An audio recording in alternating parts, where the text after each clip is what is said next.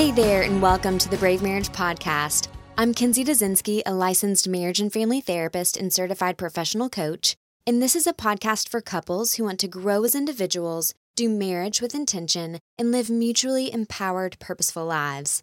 I'm so glad you're joining me in this community today. If you're new around here, we are in the middle of a series on how to build a strong marriage. So what I've done is I've taken John Gottman's research and his Sound Marital House to come up with practical instruction in ways to apply this research in a certain order to your own marriage.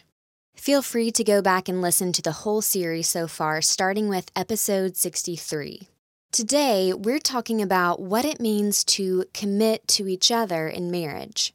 Now, that may seem pretty straightforward, but what I find when working with couples is that while there's an intentional commitment to certain areas, there may not be in others. Not intentionally, but just as a result of a lack of thoughtfulness or consciousness when it comes to wholehearted commitment.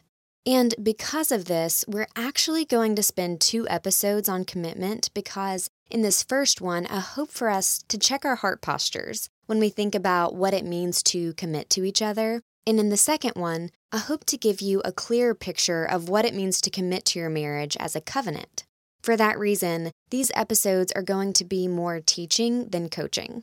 So far in this series, we've talked about building a foundation of friendship. And as we talk about commitment today, I want you to think of it as a framework for supporting the friendship you've worked so hard to build in the first place.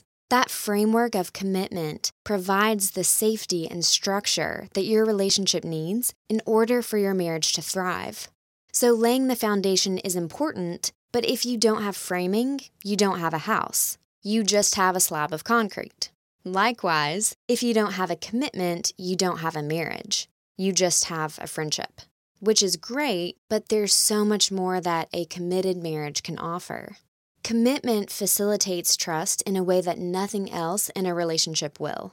And we'll talk more about trust building in the next few weeks, but know that wholehearted commitment to each other and to the covenant of marriage is a prerequisite, because if we remove the framework of commitment from our relationships, well, then we don't have any sort of structure upon which to build.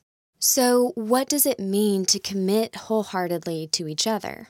It means committing to one person, our spouse, and forsaking all others for the rest of our days. And when I use that phrase, forsaking all others, from the traditional wedding vows, I want you to get a picture in your head of leaving or turning away from. Not so that you can live in a fear-based, ultra-boundaried marriage, which I assure you is not what we're about here at Brave Marriage. But this is about consciously turning away from any uncommitment that's currently impacting your marriage without you even realizing it, so that you can turn toward your spouse and choose to commit. So today we're talking about forsaking all others, but next week we'll talk more about what we're choosing to commit to. Now, for some of us, forsaking all others feels like absolutely no problem. Maybe you've only ever loved your spouse. Your own parents are still married. And so fidelity and forsaking all others doesn't even seem like an issue. But for others of us, if we're honest, this feels a little scary, maybe unnatural. Maybe you've loved before, been married before, or haven't seen couples stay together. So committing to one person moving forward seems vague in your mind as to how to do it. And if that's you, what I want to say is, you're okay. That's okay. You are where you are. You can't change your past or your experiences or your upbringing, but you can learn to live differently. You can become the type of person who commits to his or her spouse for life. So the rest of this episode is actually your action step for today. I want to give you a few areas to consider, to really get honest with yourself about where you are, where your loyalties lie, so that you have a framework for forsaking all others, confessing your uncommitment, and consciously renewing your commitment to the person you're married to today. But before we dive in, this episode is brought to you by Courageous Conversations. Courageous Conversations is a one-day workshop designed to enhance communication for couples. Not only does this interactive workshop provide the structures and skills you need to communicate effectively and problem solve efficiently, but it also leaves couples feeling closer, more connected, and more on the same page than before. If you and your spouse would like to attend on October 19th of this year, simply visit bravemarriage.com/courageous-conversations. The workshop will be held in a really cool space above a coffee shop in Central Kentucky, and we'd love to see you there. Again, that's bravemarriage.com/courageous-conversations. The first area of consideration when it comes to forsaking all others is our parents, the people who raised us, who know us, who love us unconditionally. If I've just described your parents, I want you to pay attention here. Because what I find with individuals who come out of wonderful families is that it's really difficult to transfer loyalties. It's really difficult to leave and cleave because 1, it's sad, and 2, it's scary, right? There's a grieving process that takes place as you leave your family of origin emotionally, whether you're 21 or 41. And it's a little scary because it's unknown. You've had years of learning to trust your parents, that they'll be there for you when you need them, that they're there for you and not against you. But you haven't had years to learn to trust your spouse. You have to start from the beginning. Especially in those first few years of marriage, you're still unsure if your spouse will be there when you need them in the way that you need them to be. But the only way to know is to let go of former loyalties. First and foremost, your parents. Because your marriage requires the same developmental process when it comes to trust and attachment as the one you've spent years developing with your parents. Imagine this. Imagine that when you were little, say 4 or 5, old enough to comprehend what's going on, and your mom and dad didn't wholeheartedly commit to you. And I know, unfortunately, this was a reality for some of you, so you don't need to imagine this to know how hurtful it is. But for the rest of you, imagine that on the days where you were a perfect little angel, your parents committed to being your parents. But on the days when you were more difficult to love, your parents ran back to their parents to be loved. So you're 4 or 5, you've just broken something or written on something you weren't supposed to, and instead of meeting you with love, correction, and grace, your parents said to you, you know what, this is too hard. So instead of showing you that my loyalties lie with you no matter what, I'm going to leave you here, emotionally, in your guilt, shame, and confusion. If you need me, I'll be at my own mommy and daddy's house, being doted upon and enabled to operate emotionally as a 4 or 5-year-old myself. Let me know when you're ready to be perfect, or when you learn how to take care of my needs. Can you all imagine that?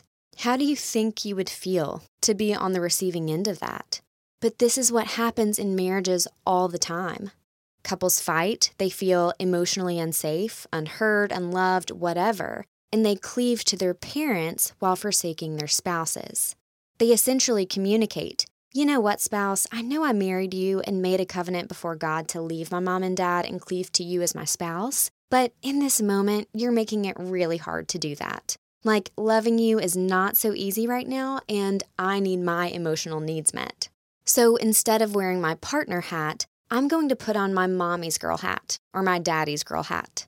Hope you understand, and that it doesn't affect our relationship at all, that you can just accept it and continue to commit to me wholeheartedly. Thanks.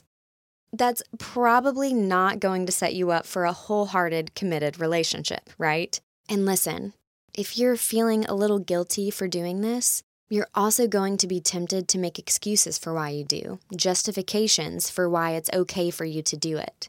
But instead, I want you to just sit with it.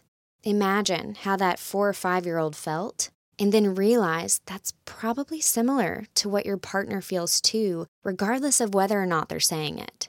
Okay, the second area of forsaking all others is past loves or former lovers. Just like those of us who cling to our parents when we feel hurt or misunderstood, it can feel easier in the moment to return to times or memories in our minds when we did feel loved and understood. We're human, and so we convince ourselves that just revisiting memories isn't going to harm anything, or that entertaining nostalgia about our glory days with someone else as an outlet is a way to feel better. Not a betrayal of our spouse, come on. But if this is you, if you know there are places in your heart that you've kept from your spouse and reserved for a memory of someone else, I want you to remember 2 words: cognitive bias. Nostalgia can have a sneaky way of causing you to remember the past with rose-colored glasses. Essentially, we tend to remember the past better than it was, especially compared to whatever feels hard in the present.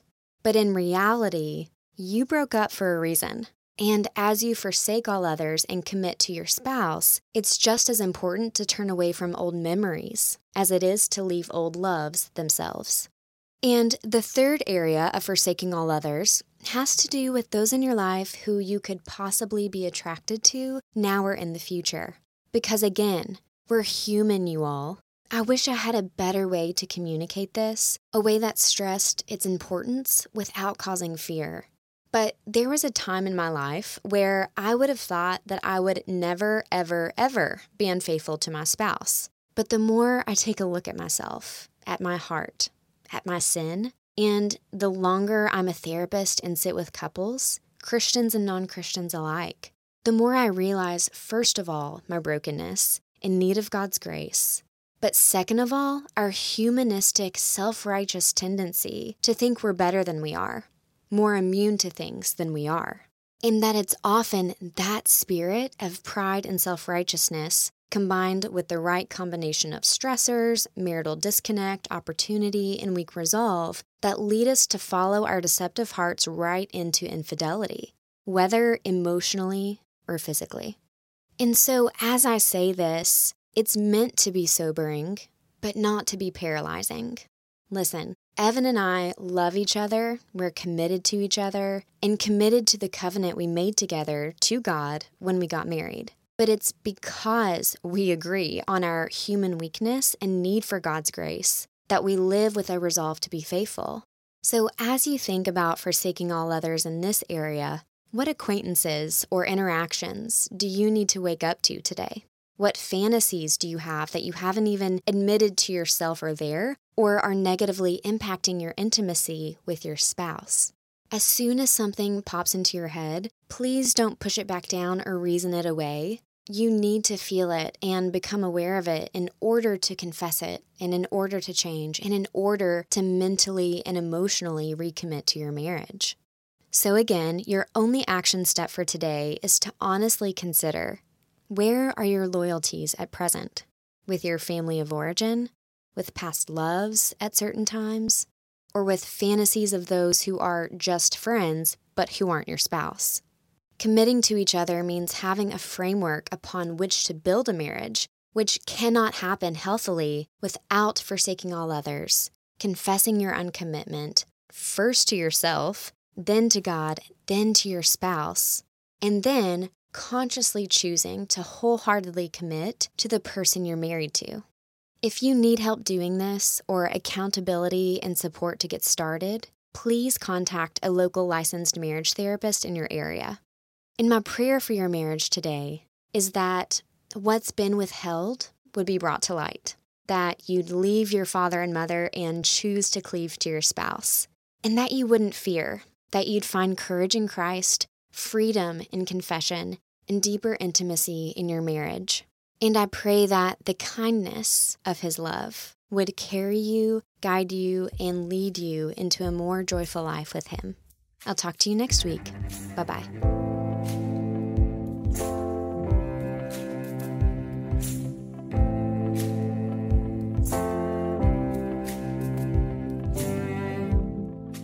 Love is not a battle.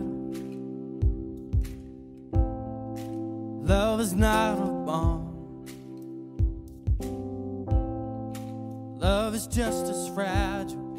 Hey there, Evan here. If you've enjoyed this episode, there are more ways to connect and work with Kinsey. First, would you take a moment before you go to subscribe, rate, and review the Brave Marriage Podcast on Apple Podcasts? Your feedback means so much to us. Second, if you'd like to share your thoughts and feedback, you can do so by sending a text to the text machine at 859-221-3845. Or if you want to share openly, feel free to share this episode on social media, text it to a friend, or share in person with your friend group or small group. Finally, if you'd like to work with Kinsey through premarital or couples coaching, just visit bravemarriage.com and click on the Services tab at the top. Again, that's bravemarriage.com.